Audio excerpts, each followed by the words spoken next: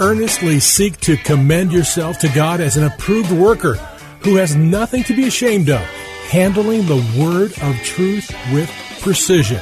We're glad you're joining us for today's program, A Word from the Word, with your host, Pastor Tom, who will unpack for us the richness and beauty of the Bible's original languages as they bear on key words and concepts from both Testaments. Our hope is that your walk with God will be strengthened and deepened, and both your understanding and application of God's Word will be enriched, and you'll be drawn to love it more and more each day. And now, here's Pastor Tom. Hello, friends. Thanks for joining me on A Word from the Word. We're up to session 15. We've been devoting significant time in these sessions to scrutinize some well-known Bible passages, thinking they mean one thing, yet discovering that in their context they actually reveal something much different or something much deeper. If you missed any sessions or want to catch up, just go to faithtalk1360.com, search the menu for local program podcasts, then scroll to A Word from the Word. Friends, I've also been reinforcing a truth keyed to our present series. Oh, that verse means that? And my cue is from the Apostle Peter. In his first letter, he reminds his readers of truths he's already taught them. Reminders help us, don't they? Well, here's mine again. The Bible has a story to tell us, doesn't it? In fact, it's crying out, screaming out to tell us its story. But sadly, many times we preachers, teachers, and pastors, as well as Christians in general, make, even force or manipulate the Bible to tell our story. And whether we do this knowingly or unknowingly, I still say, shame on us. Well, friends, I'm going to hold off naming today's session 15 so I don't steal my own thunder and give too much away. But together, we're going to sharpen our observation skills regarding a well-known and often taught portion of Scripture, John 1 through 18. You can probably recite John 1 from memory, right?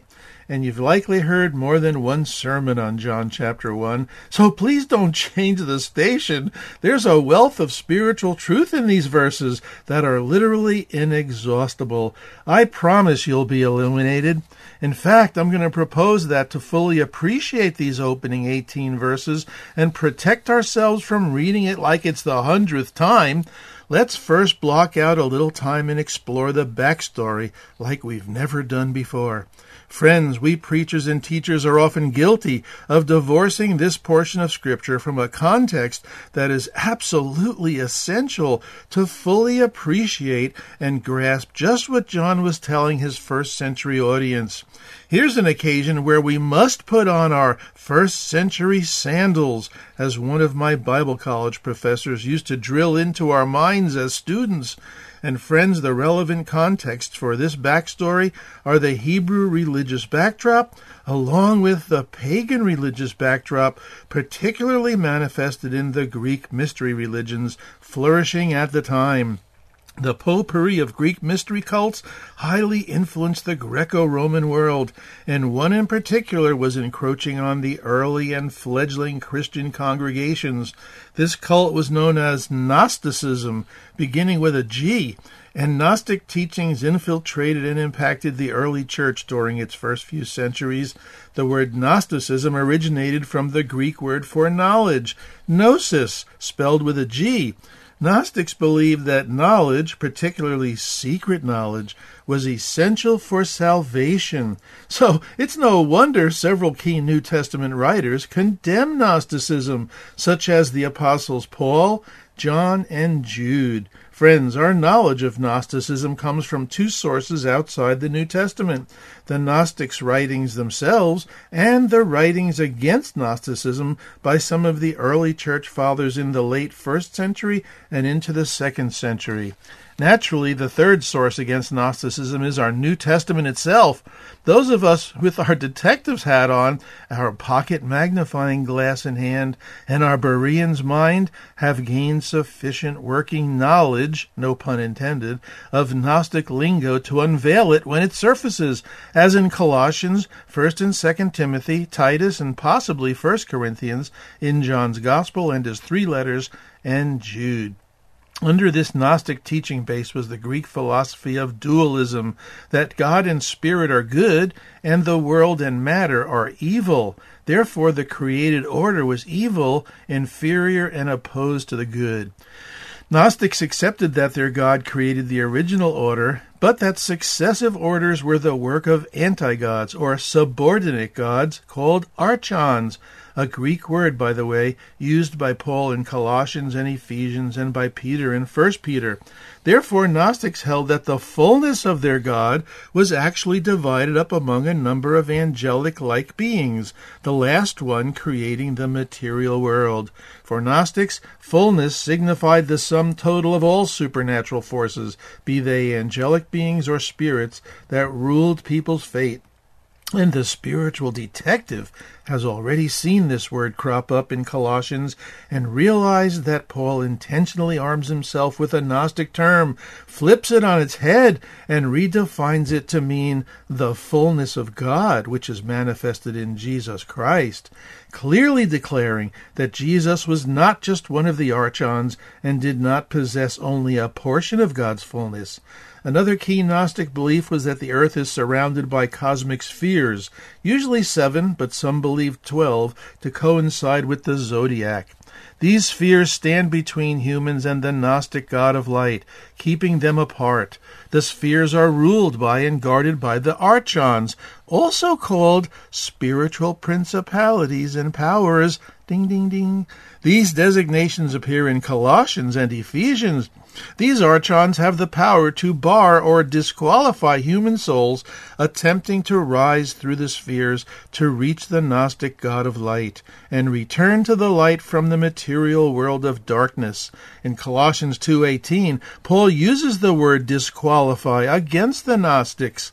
Friends, salvation for the Gnostics occurs when the human spirit is awakened by knowledge, allowing the inner person or their soul to be released from bondage to their earthly body and finally return to the realm of light, being reunited to the Gnostic God of light. However, penetrating each of these spheres requires additional knowledge, which Gnostic teachers were happy to dispense at a price. The Gnostics viewed Jesus Christ as just one of many spirits existing in this hierarchy of angelic beings. He was merely one emanation from their God, possessing only a portion of his fullness, attributes, and deity. I hope we're beginning to see, friends, that there are grand biblical themes embedded in our New Testament that counteract the religious systems prevalent in the first century culture, systems antagonistic to the person and work of Jesus, which the New Testament writers vigorously sought to defend. Just listen to Jude verse 3, and I'm reading from an older, little-known, but good translation, the Montgomery New Testament. Beloved, although I was making all haste to write to you in regard to our common salvation, I am compelled to write you an appeal to defend the faith, once for all committed to the saints. For certain men have crept in, stealthily, men predestined in ancient prophecies for this condemnation, impious ones. They pervert the grace of God into licentiousness, or a license for immorality, and deny Jesus Christ, our sole Master and Lord. This compelling drive to defend the Judeo-Christian body of beliefs handed down by Jesus' disciples and apostles led some New Testament writers to introduce their readers to what I call a cultic vocabulary.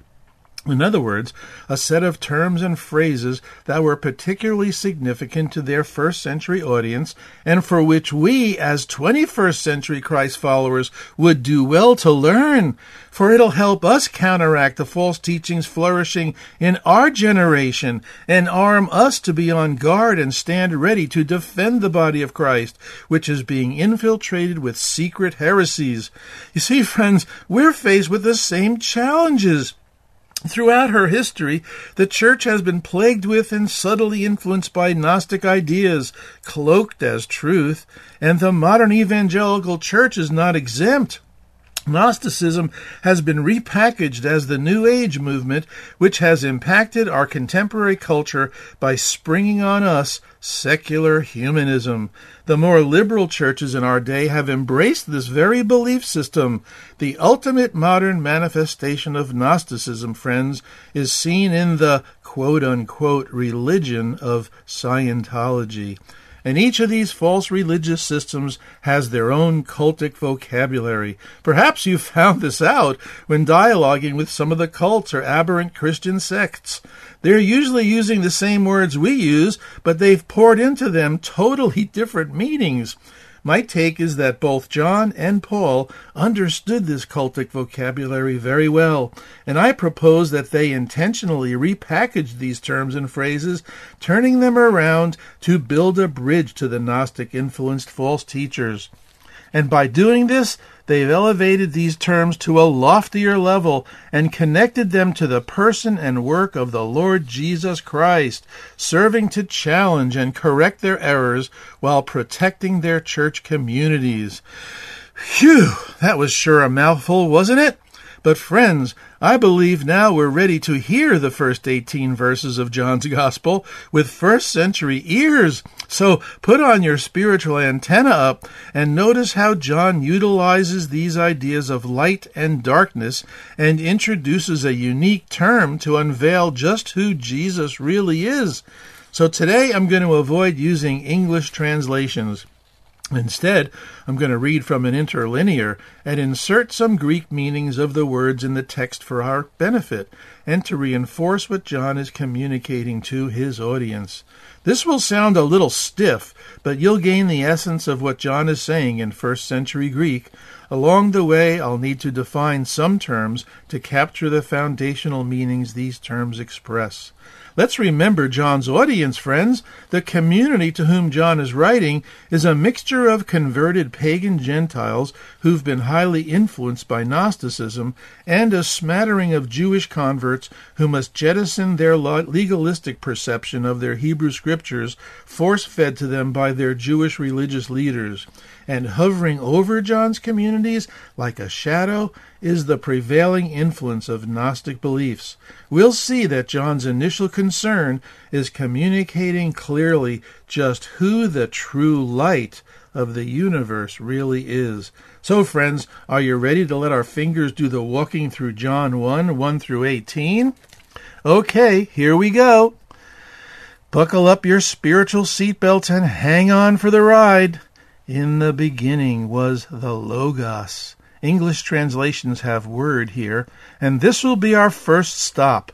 Logos is not a Christian word, but a pagan term common in the first century Greco-Roman world.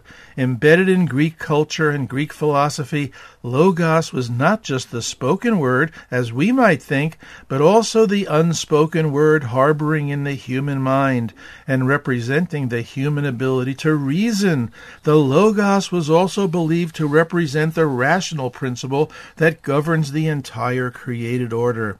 Some synonyms that help define this word in first century lingo might be communication. In other words, the communication of the one true creator God, pointing back to Genesis chapter 1. Also, message. In other words, a different and special message is about to be given, one that will unfold as John's prologue continues. And by the way, John's opening two words, in beginning, intentionally take us back to Genesis chapter 1, building a bridge and making a parallel to eternity past. So this Logos has no beginning. The Logos is eternal. The Logos always existed, as is seen in the Greek word for was. In beginning was. And friends, this will be our second stop. I suspect that John is prepping us with a hint of what's to come in his gospel, because our little English word was is a big deal in the Greek. It means already was or already existed. It communicates self-existent life, life with eternality. And friends, we've been exposed to this idea without really knowing it. Recall Jesus' I am statements later on in this gospel? Probably the most known is, before Abraham was born, I am, in John 8:58. These words for I am are ego eimi. And guess what? Eimi is the word here in John 1:1 for our word was. In beginning was. Isn't that cool? It's as if John is giving us a veiled reference to the I am long before he unveils him later in his gospel. And our little word was here also counteracts the false claim that Jesus was a created being, as one cult group contends. The Logos was uncreated. And the Logos was with God, and the Logos was God. And this will be our third stop, another little word, with, but it packs a big punch. It doesn't seem that big to us in English, but the Greek word means toward, to interface with, implying interaction. In other words, reciprocating, reacting, or responding to. Friends, the beauty of these two phrases is that one protects us from wrongly interpreting the other. The second phrase, and the Word was God, can be thought to mean that God and the Word are the same person. But no! The first phrase protects us from drawing that conclusion, and with is the pivotal word that protects us. If God and the Word, the Logos, are in a relationship, are face-to-face, responding to each other, they can't be one and the same person. These two phrases force us to conclude that if God and the Word are not the same person, they must be the same in essence or nature. After all, friends, isn't this what John's mission is in his gospel? To provide evidence that Jesus is in fact God in the flesh? To provide proof that Jesus, as God's Son, while being God, was separate and distinct from God the Father. The New Testament writers were able to connect the dots and express themselves accordingly. Matthew's account of Jesus being baptized by John the Baptist has the sky open, a voice from above talking, and a dove descending on the God-man Jesus. The voice says, "This is my Son, whom I love."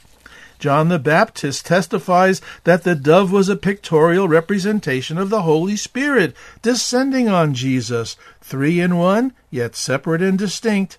In the Garden of Gethsemane, we find Jesus addressing his Father in prayer, saying, "Not as I will, but as you will," acknowledging that he and his Father each have their own will.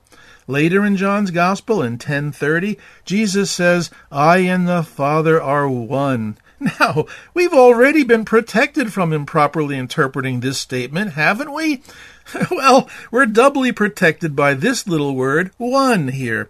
It's not masculine, not feminine, but neuter in the Greek. So, friends, tenses are important too.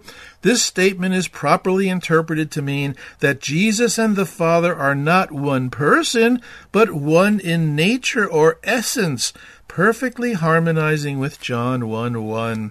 And Jesus' eternality is reinforced in verse 2. This one, the Logos, was in beginning with God.